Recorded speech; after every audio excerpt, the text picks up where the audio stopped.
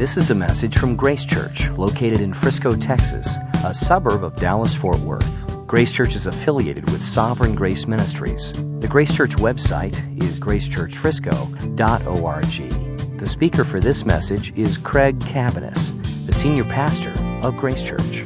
Come on in if you're out in the lobby and open up your Bibles to 2 Timothy chapter 3. 2 Timothy chapter 3. Those with a good memory may recall that I preached on this text early in January, so I'm not going to preach it again, but I do want to start there. Today we are wrapping up a series on the Bible and on reading the Scripture. We're going to have two more messages, and then in March, not on the Bible, on something else, and then on March, we're going to start the book of Genesis, Genesis 1. So that'll be a great study of beginnings.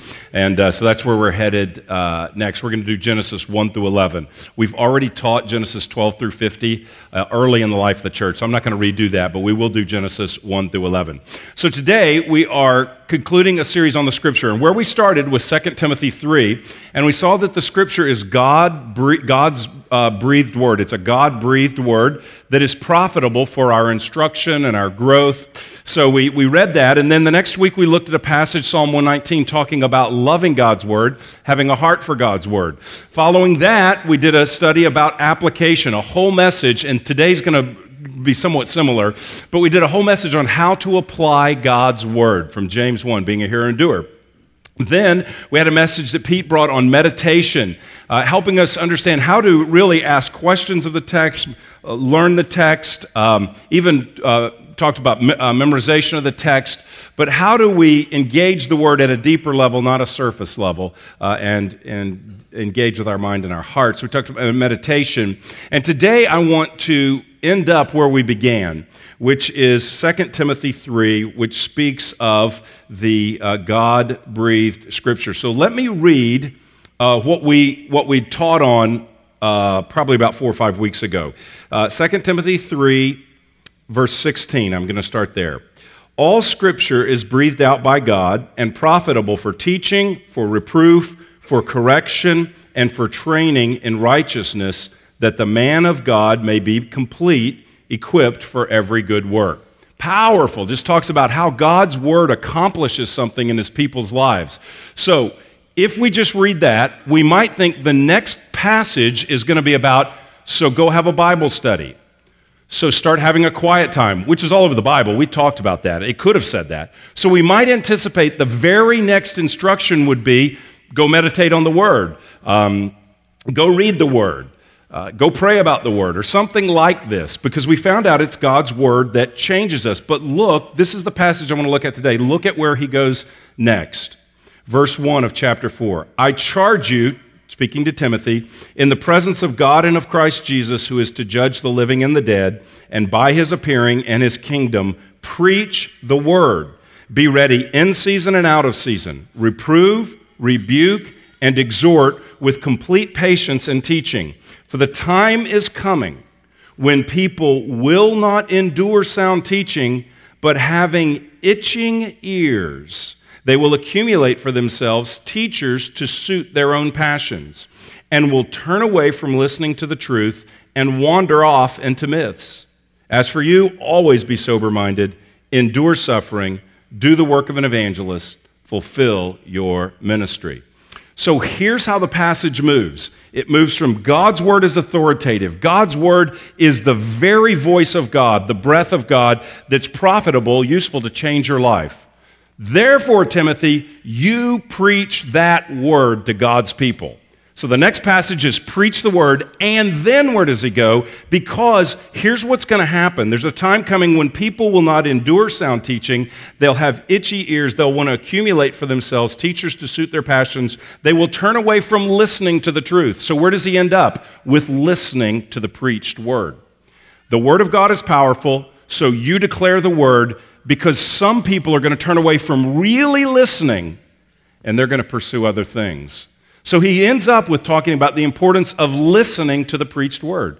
So here's what I'm going to preach on. This may not be a good sermon, I have no idea, but this will be the most practical sermon you've ever heard in your life. I can guarantee you that, because normally we preach a message and it's like, here's how to respond. Come get prayer. Go have a conversation. Repent to your friend.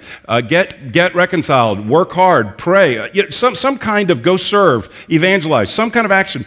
The application for this sermon is right this second, right now. How to listen to a sermon. I want to talk about how to listen to the preached Word of God. We do it all the time, but most of us have never thought about how to listen to a sermon. So that's what I want to talk about. Let's pray that we'll have ears to hear, as Jesus said.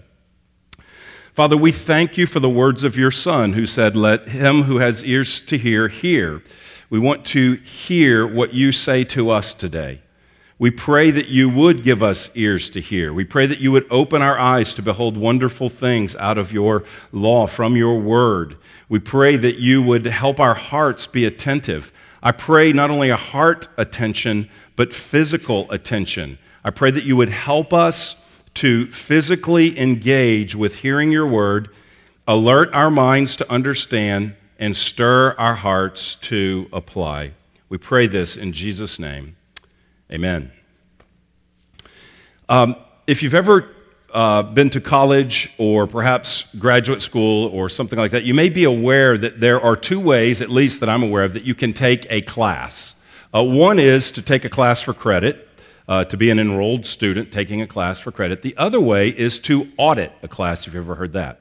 And I have done both. When Ginger and I finished college, we got married.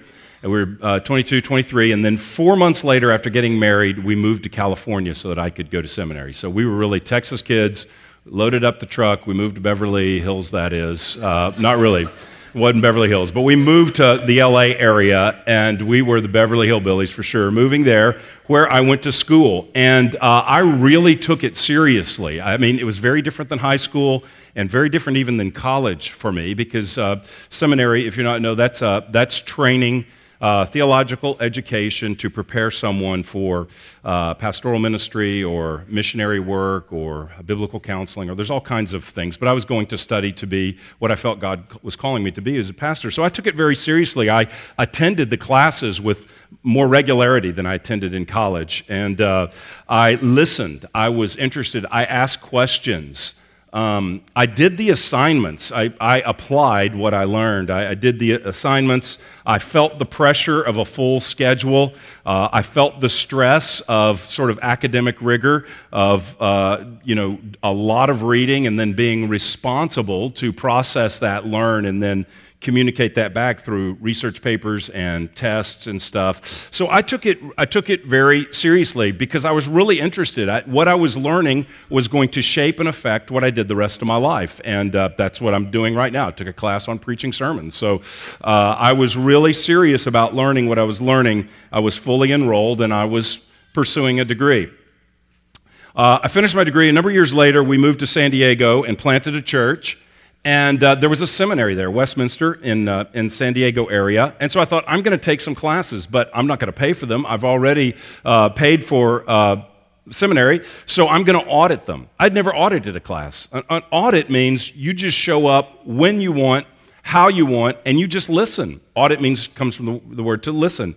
So I actually think they called it a listener's pass or something like that. So it was very different than when I was taking classes for credit. I came when I wanted to come. If something was happening, I didn't go. Oh, there's a game on tonight? I'm not going. Whatever, I just popped in. I wrote down what I wanted to write down. I read what I wanted to read. I paid attention to the degree I wanted to pay attention, depending on what interested me. I might look at the syllabus, which classes. Oh, I'll come to these two. I'll skip those two. I just was like a buffet, taking what I wanted from it. I wasn't tested on anything. And in a cruel way, sort of enjoyed the nervous agitation of the students in the class who are saying, will that be on the final? And I'm like, who cares? I'm not accountable. This is great. I can come and learn and have no accountability. So the teacher doesn't know. It's just great. So I loved auditing. And if I could have done that, I would have just audited to begin with if I'd known that was an option. Very, very different. And it occurred to me that there's two ways to listen to a sermon. Some of us listen as enrolled students who are accountable for what we hear. And some of us audit sermons. We come when we're interested. We come when we can. We pay reasonable attention. We're distracted. We're kind of in and out.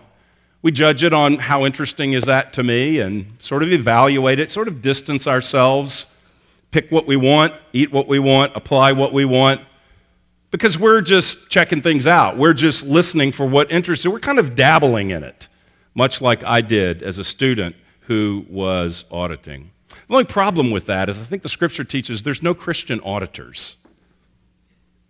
Everyone's accountable for everything we hear. If you're not a Christian, you're auditing. That's fine. You're listening, you're investigating. Wonderful. I'm glad you're here. But if you're converted, you are a Christian, then you are responsible for all that you hear. Unless you think I'm being really dramatic, the text makes this point, that there's actually a final exam. It's the day of judgment. This isn't me being dramatic. This is the Bible. There's a day, look at what he says in verse 1. I charge you in the presence of God and of Christ Jesus, who is to judge the living and the dead, and by his appearing and his kingdom, preach the word. Preach the word. Now, I understand he's talking to Timothy, and he is saying that he will be judged and that he is to teach faithfully. But do we dare think that Timothy is supposed to preach the word and everyone who hears it, there's no accountability for them, just the guy speaking? Do we think that when they're exposed to the Word of God, that when they are, for instance, reproved or exhorted, that they can do whatever they want with that because God doesn't care? He just cares about the guy teaching it. No, the picture of assessment and judgment is for everyone because we all are learning, we are hearing from God when we hear God's Word preached. He has already said it's God's breathed Word. Now announce that Word because God's people hear God's voice when his word is proclaimed. And his proclaimed word is to change his people so that we hear and we see Christ and what he's done, and then we apply and respond to what we hear. So there's really application for all. I mean, this would have been read to the church at Ephesus. And so as it's read, whoever, maybe Timothy read it, I don't know, but he's reading it to the church. Timothy's being addressed, but kind of like when there was a charge given to Bob last week, as a new elder at our ordination service, everybody heard that, and everybody felt called to something. It wasn't just for him. So Timothy's called to preach, but everyone else is called to not be those who accumulate teachers to suit their passions or turn away from listening to the truth. He's to preach the word, and the warning in verse 4 is we're to be those who listen to the truth because we're all accountable for what we hear. How we receive God's word is it's a serious matter. As a matter of fact, in another letter, Paul commends the Thessalonians for the way they received God's word. This is in chapter 2. He says, we thank God constantly for this, the Thessalonians, that when you received the word of God, which you heard from us, we taught the word of God. When you received the word of God, which you heard from us, you accepted it not as the word of men, but as it really is, the word of God, which is which is at work in you in believers. You weren't auditors just dabbling in what interested you. You said, this is the word of God, and you received, and he says, accepted it as if it was really the word of God. That's what he says, that to receive the word. So he tells Timothy, because it's God-breathed word, as we read in chapter 3, because it is profitable for teaching, reproof, correction, and for training, because it is able to make us complete and equipped for every good work, because the word of God is what empowers us, changes us so that we're equipped to do what God's called us to do in our lives, because of that, declare that word. Preach that word, he says. Now the word preach in verse 2,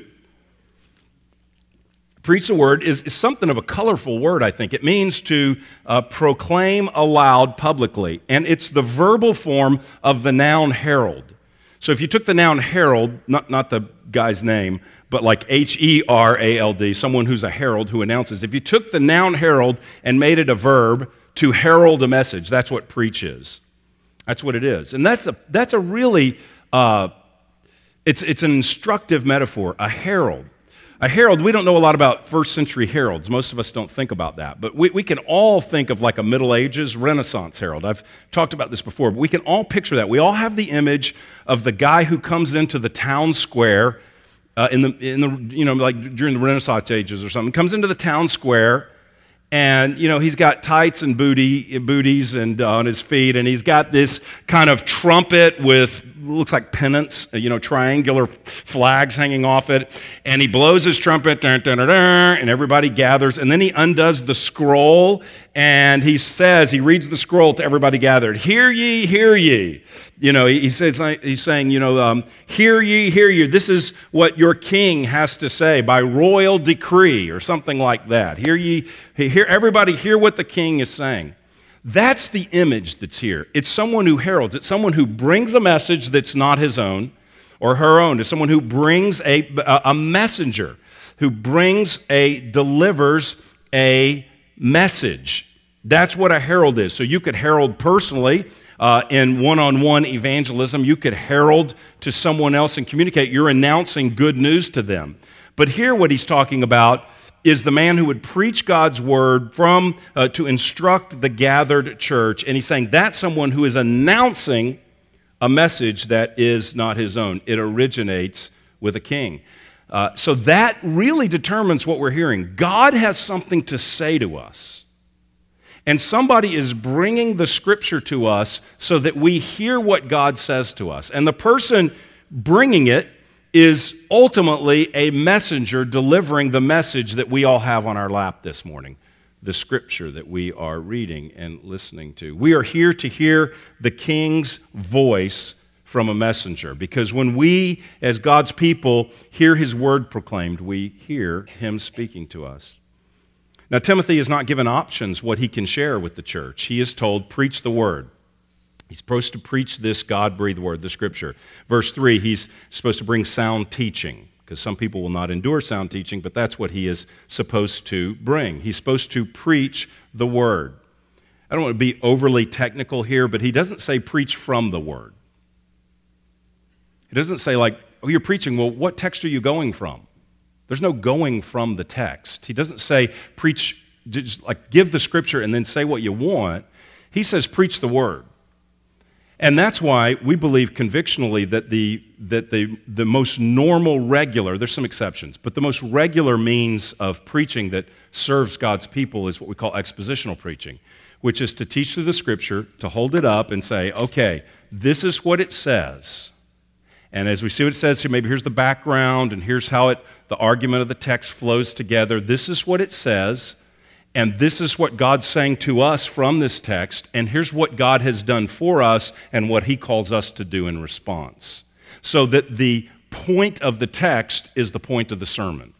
The point of the text is what we are to hear from God. That's expositional preaching. And sometimes we do other things, topical preaching and things like that, and there's definitely a place for that. But week in, week out, it is preach the word is exposing people to the word in context. That's why we teach through books generally, and we'll be teaching through Genesis. It's not just because we thought that was a nice thing to do, but it's because our conviction is that if we're going to announce God's word, it needs to be heard in the context that it came in, so that we get the point of it and we can apply it to our lives. So maybe you've heard of that, expositional preaching or expository preaching. But have you ever thought about this, expositional listening?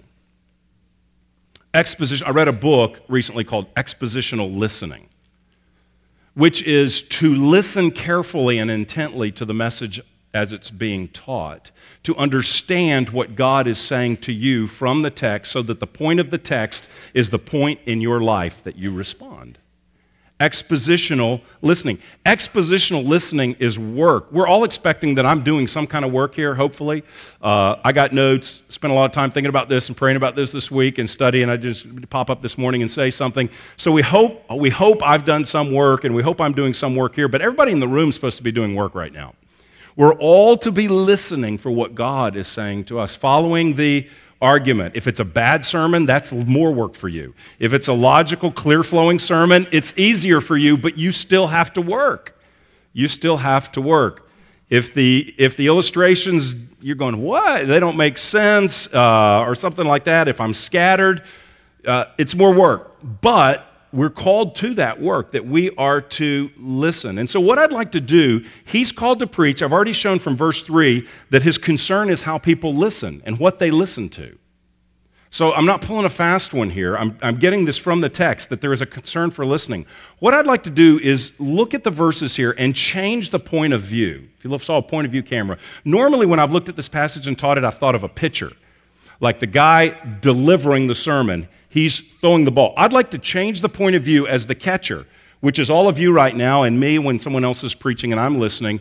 I'd like to do it from the point of view of the catcher.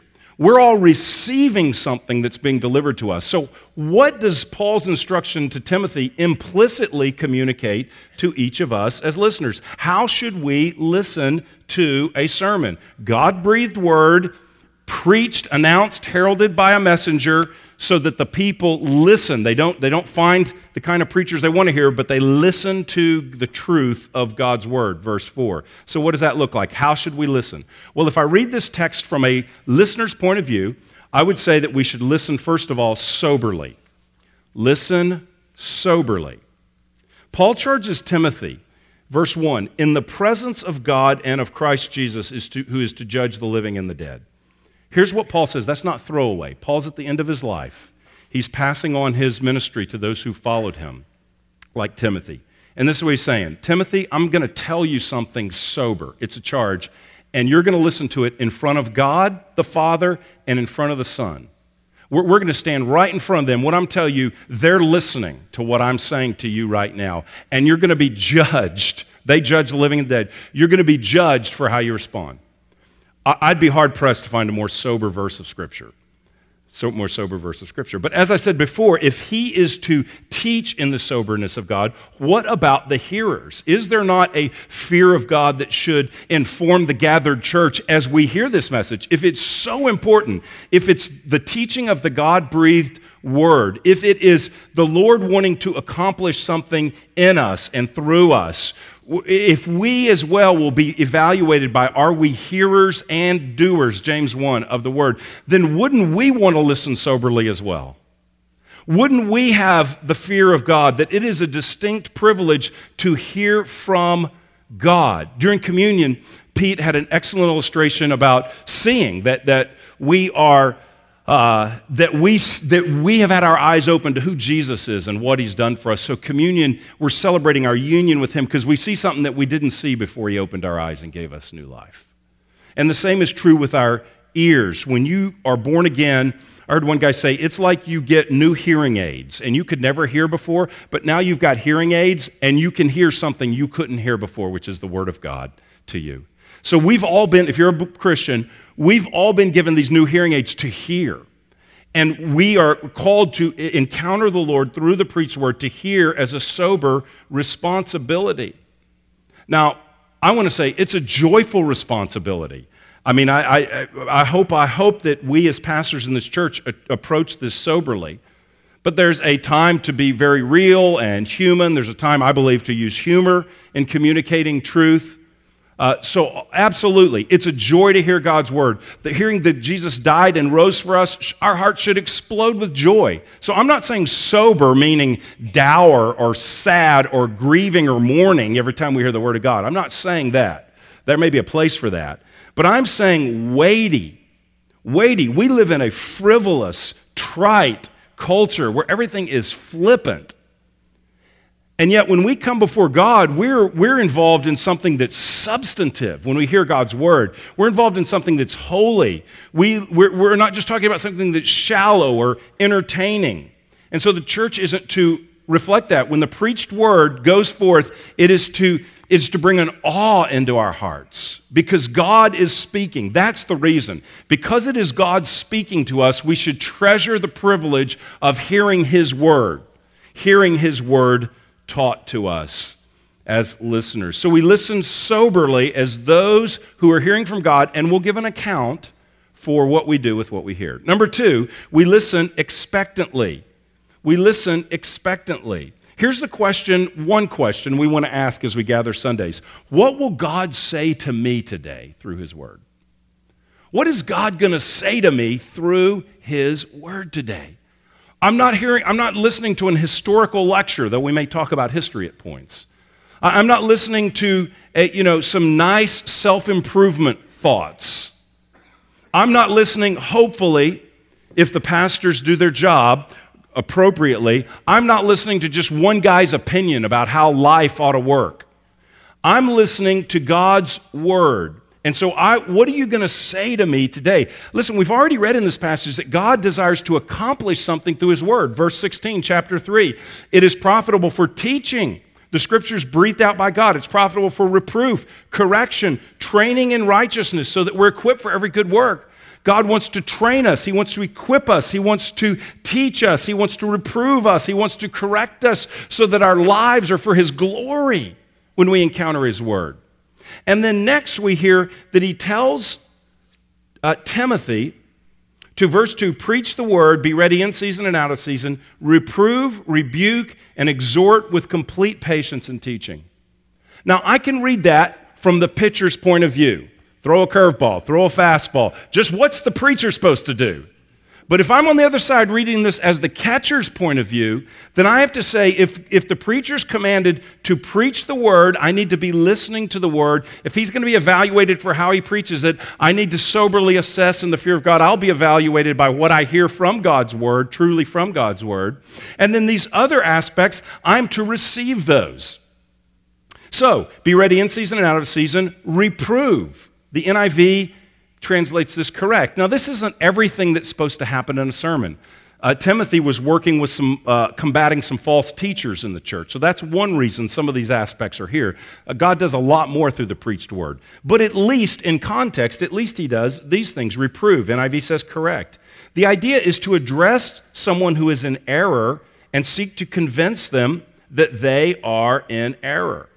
To adjust an understanding, to adjust a point of view, to correct a value that I hold, to expose an idol in my heart, to teach me the truth about who God really is, to correct my caricature of who God really is, to focus me on the centrality of Jesus Christ and him crucified to my mind that wanders to all other things that are central. See, it corrects, it reproves me.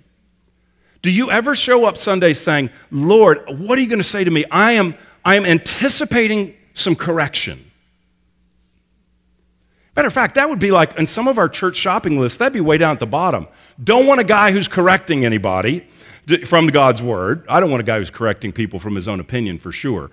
But we don't want a guy correcting people from God's word. There's many ways. We're tolerant. We understand that we all have different approaches. Who is he to say his way? Right. Who is he to say his way? But if it's the scripture that's being taught and it's the word of God that's being exposed, we need to be corrected by God.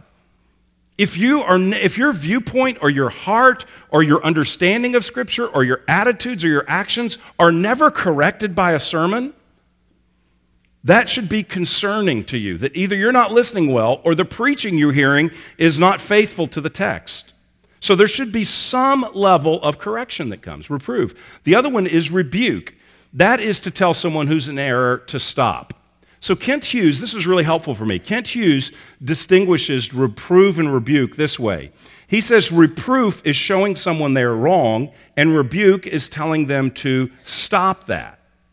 So we're corrected, our mindsets are changed, we're aware of our sin, we're aware of false belief, things we believe about Jesus that aren't true, and then we're told to stop believing that, or stop doing that, or stop thinking that. The Scriptures corrects us, and it tells us, it reproves us, tells us, don't go that way. You're heading down the pathway of danger. You're heading down the pathway away from God. You're pursuing the world, the flesh, the devil. You are distancing yourself. Don't go that way. Stop. That's wrong. This is the right path. That's the wrong path. Now you stop. Now, this is really important. Please hear what I'm saying. The Scripture doesn't leave us there ever. It's never just the law, the truth of Scripture, the revelation of God comes to correct our thinking and our actions and tell us to stop. It never leaves us there. If it leaves us there, it's like, stop doing that. Now, you people get out of here. The service is over. That's not a good sermon because it doesn't leave us there. It leads us to Jesus.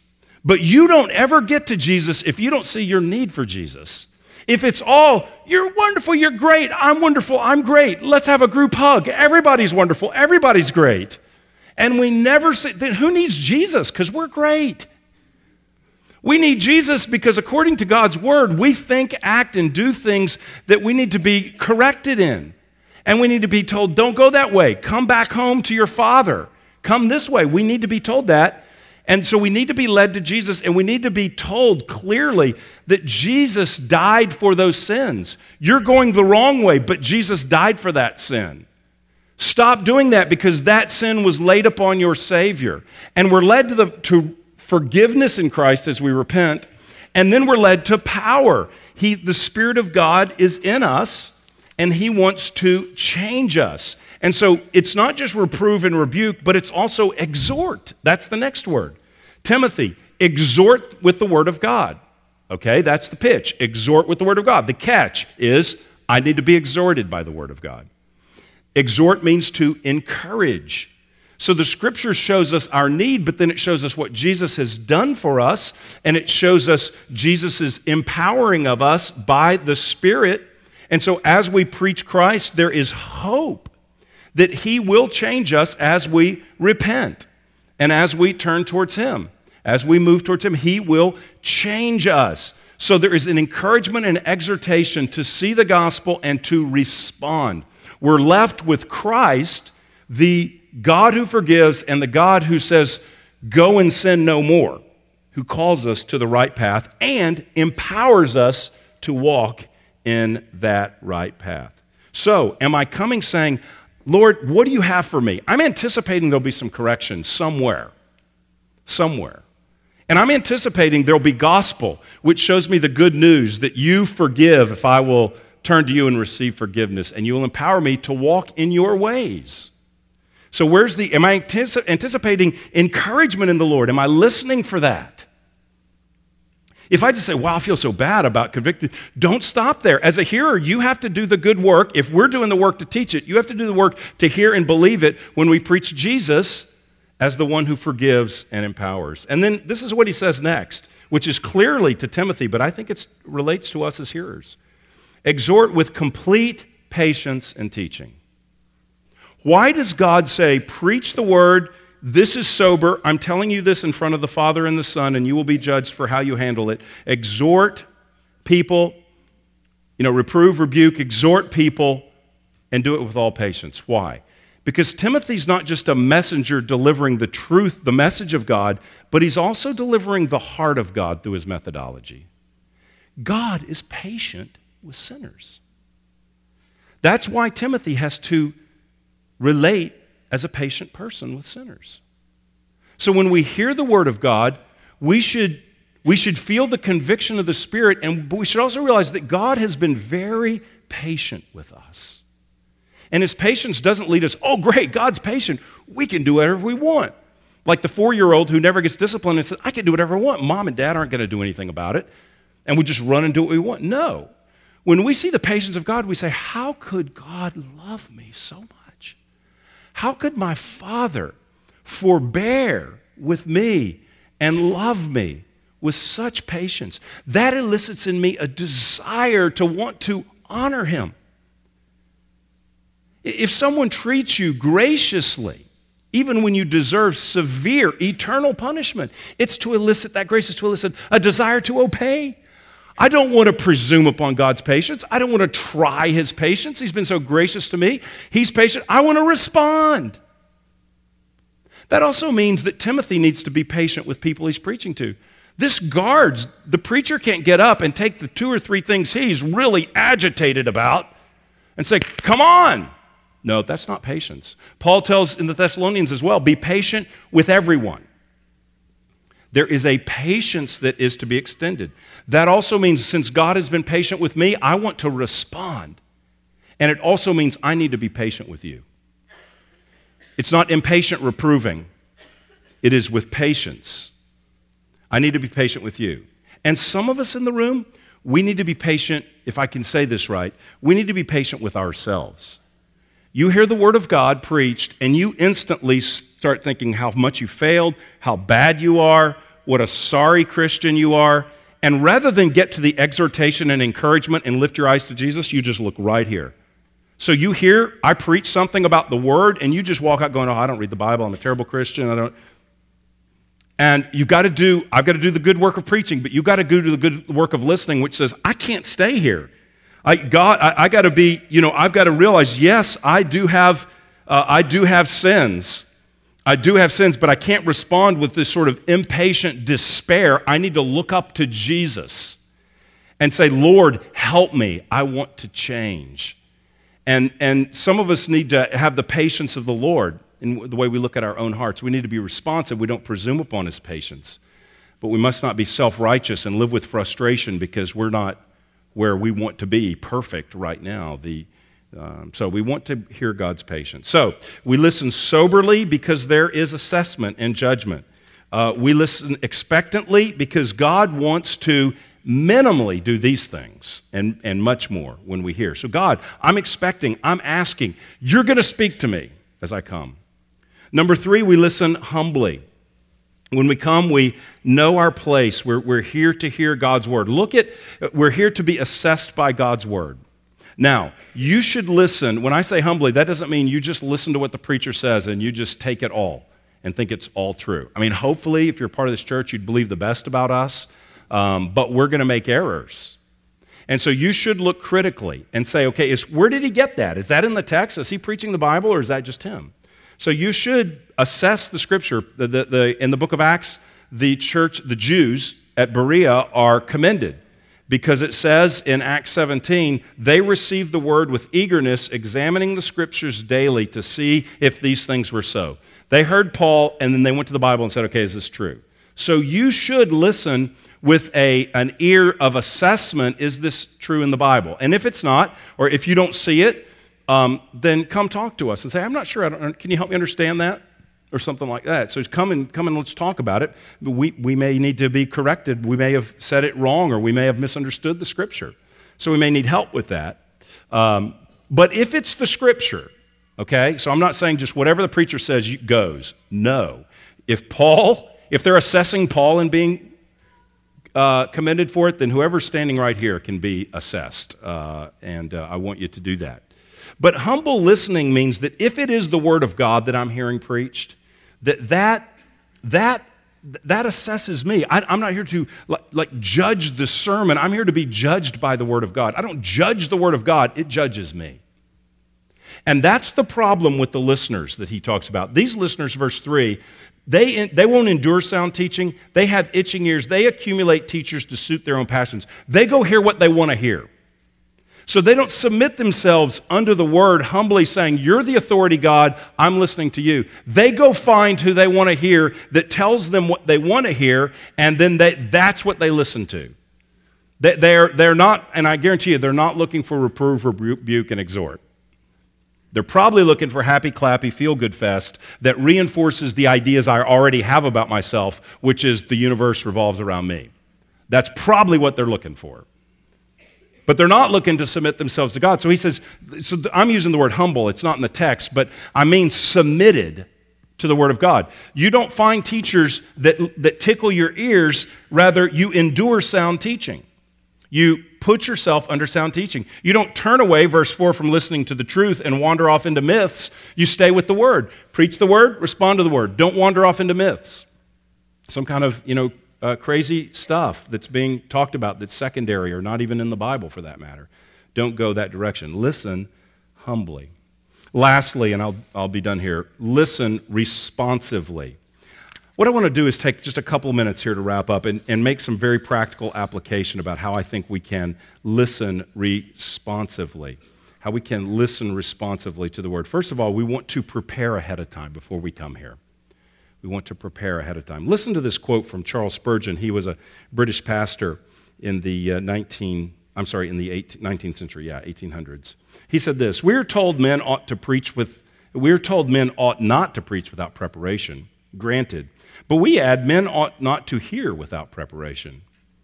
Now this is provocative. He says, "What do you think needs the most preparation, the sower or the ground?" Sower means to plant seeds. Jesus said the Word of God is like the seed being planted, and the ground is our hearts, how we receive it. I would have the sower come with clean hands, but I would have the ground well plowed and harrowed, well turned over, and the clods broken before the seed comes in. It seems to me that there's more preparation needed by the ground than by the sower, more by the hearer than the preacher. somewhat provocative. I'm not asking, I don't think we all need to spend the same time preparing for Sunday as the one who is preaching. But on the other hand, there's something to that. We need to have our hearts prepared. So we pray ahead of time. Pray for the preacher. Pray for yourself to hear God's word throughout the week. Lord, as I'm gathering to hear you on Sunday, hear from your word, prepare me. Pray for your children. Pray for your spouse if you're married. Pray for your friends. Pray at 9 a.m. with the prayer team down the hall in the conference room. Pray throughout the week. Lord, break up my heart. Lord, fill the teachers with knowledge from your word and power to deliver it. Spurgeon was once asked, he really saw revival through that church, but he was once asked what was the secret power of his preaching, because he was a compelling preacher. And he said, quote, "My people pray for me." Whenever he was preaching, in their basement where the boiler room was, there was a pack of people interceding the entire sermon. He said, what made the difference for us is that the people prayed. And when they're praying, they're preparing their hearts to receive. It's not just, we prayed and, man, our preacher knocked it out of the park. He killed it, dude. It's not what he's talking about. We prayed and he killed it. No. We prayed, and you know what happened? Our hearts, the soil of our hearts got softened. The clods broke up, and we were ready to receive. He was a gifted preacher. But a prayed-up people will have great life change from a very average preacher as long as he's faithful to the Scripture. So prepare your heart. Now, once we get to Genesis, we'll have it laid out so you'll know where the passage is, and you can read the passage ahead of time. That's a way to prepare your heart, so you're not just coming in cold. Normally, when we teach books of the Bible, we have commentaries out there. So some people buy those and read and study. So they come in with their hearts. They're prepared spiritually. They've been praying. They're anticipating. Spend some time with the Lord on Sunday morning even. Get up and pray. Sometimes we think, well, I don't have to, no, I don't have to. I don't need to have a devotional because I'm going to church. That might be the most important time of the week to prepare our hearts. Not because Tim did it for you in the singing with the band, and no, I'm going to do it for you, and somebody else is doing it for your kids down the hall, but because we want to be ready. Prepare our hearts. I'm in your shoes. I don't preach every week. I attend and listen, so I know your experience. And truth be told, sometimes we just show up at church like we're going to a movie. I don't prepare to go to a movie. Sometimes let's go to a movie. Well, you want to go to a movie? Well, what's showing? I don't know what's showing. What time is showing? Great, let's go. Boom. My kids are old. I don't have to get a sitter, so it's different. Boom. We're going to go to dinner. I don't know where you want to go. Boom, we're there. I don't pray all week. Lord, where should we eat? I'm reading, meditating on menus, memorizing menus, preparing for dinner. Where do you want to eat? We go. Some of us show up for church just like dinner or movie. Like an auditor.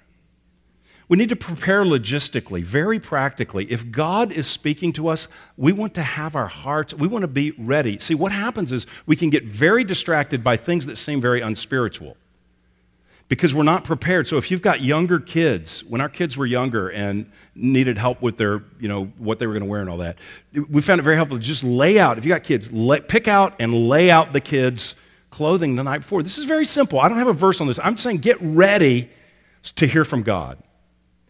If they're a little older and frankly you're going to have a fight about what they're going to wear, fight on Saturday night, discipline them, get it sorted out so that Sunday we dress in peace. It's having a big fight about, I don't want to wear this on Sunday morning. That's really simple, but it can totally change. Not that would ever happen in a family in our church, but just I heard somewhere it happened. What are we going to do for breakfast tomorrow morning? Let's figure that out. So get ready. Saturday night starts. Get to bed at a reasonable hour. I'm not being legalistic here. I'm just saying if it's the peak of the week where God's speaking to me, I don't want to be sleepy. I want to be alert. I want to hear. I want to be awake. So it starts on Saturday night. Come prepared. Come early. Plan on being here 10 minutes early. Sometimes if we scurry and we're just in a hurry, we just come in and our heart is just racing. We're agitated. We're trying to run around and go crazy. And then it's really 20 minutes in before I'm even able to engage. Number 2, so prepare ahead of time. Number 2, engage with God. Engage throughout the service. As we are singing and today receiving communion, hearing prophetic words shared or scriptures shared, when we're doing all of that before the preaching, Engage, because God is working. Now, we do not believe the singing is the warm-up to get everybody kind of in the mood to hear the Bible taught. So I don't believe it's the warm-up. It's the deal. We're encountering God. We're praising God. It's why we gather. So the singing is huge. It's a big part of why we're here. I will say this, though. As I am encountering the Lord, as I'm singing the gospel, as I'm being reminded of the gospel through communion, you know what's happening? My heart is softening, and I am. The soil of my heart is getting prepared to receive the word. Absolutely. We do it to engage the Lord, but as engage throughout so that your conscience is sensitized, you're prepared to receive. Practice active listening. Engage with God when you hear. Practice active listening. Now, I talked about this 3 weeks ago or something. If you weren't here, maybe you can listen to that. It's a message about application from James 1. And so sometimes it can be helpful to take some notes. Don't try to get a transcript of the sermon.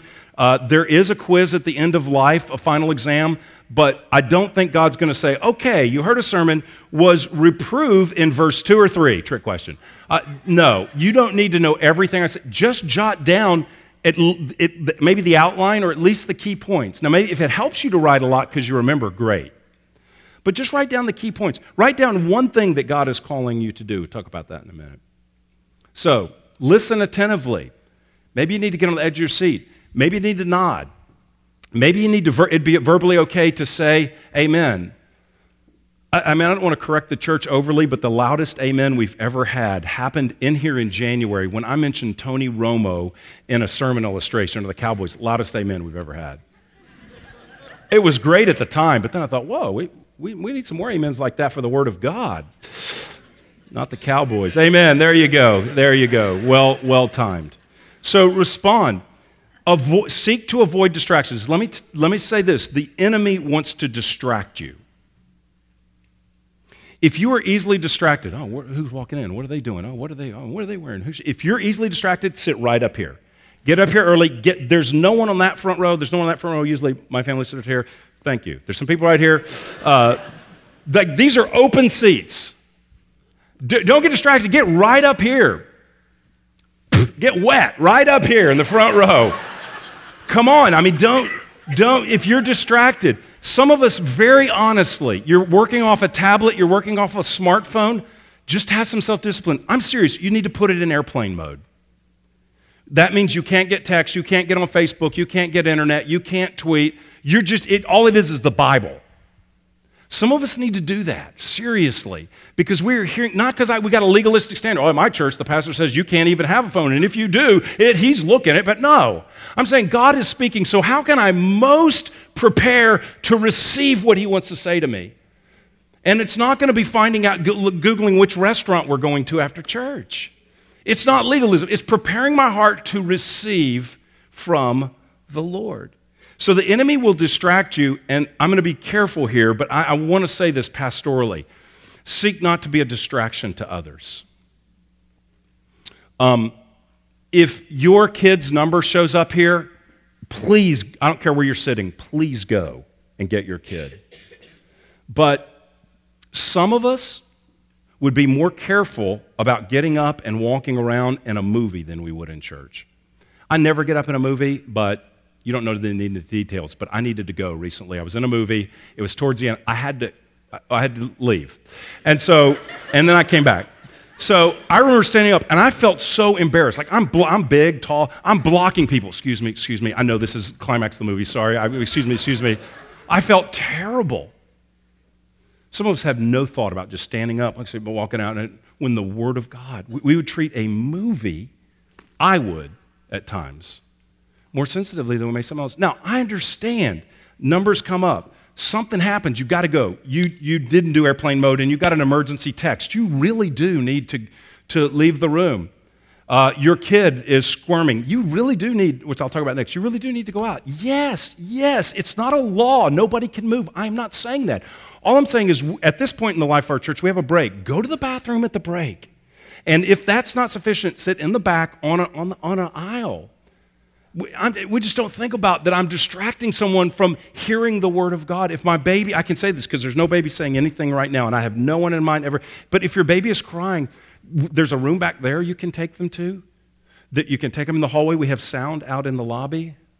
Well, Jesus didn't do that. Aren't we family? Can't we have kids? Yes, we can have kids here. Absolutely. We love the little children, but sometimes the little children can hinder someone from hearing the word of God. I try to be a courageous pastor. I don't have near the guts of what I saw a pastor do back in the 80s. I was at a church. It was a mega church, very large, Pentecostal church. They believed in speaking in tongues. You need to know that for the illustration. Kid is going off. Pastor's preaching, distinguished guy. If I said his name, most of you would know him. Distinguished guy, he's preaching. Kid is going off. Wah! And they're just sitting, going off. Nobody's doing anything, on. And I was sitting a long way away, and I was distracted. And he just stopped me and said, you know what? That little precious child is speaking in tongues. He has a tongue, and I have the interpretation. Here is the interpretation of the child's tongue. Oh, I want to go to the warm, caring nursery right now, where loving adults will care for me. And he went on like that for a minute.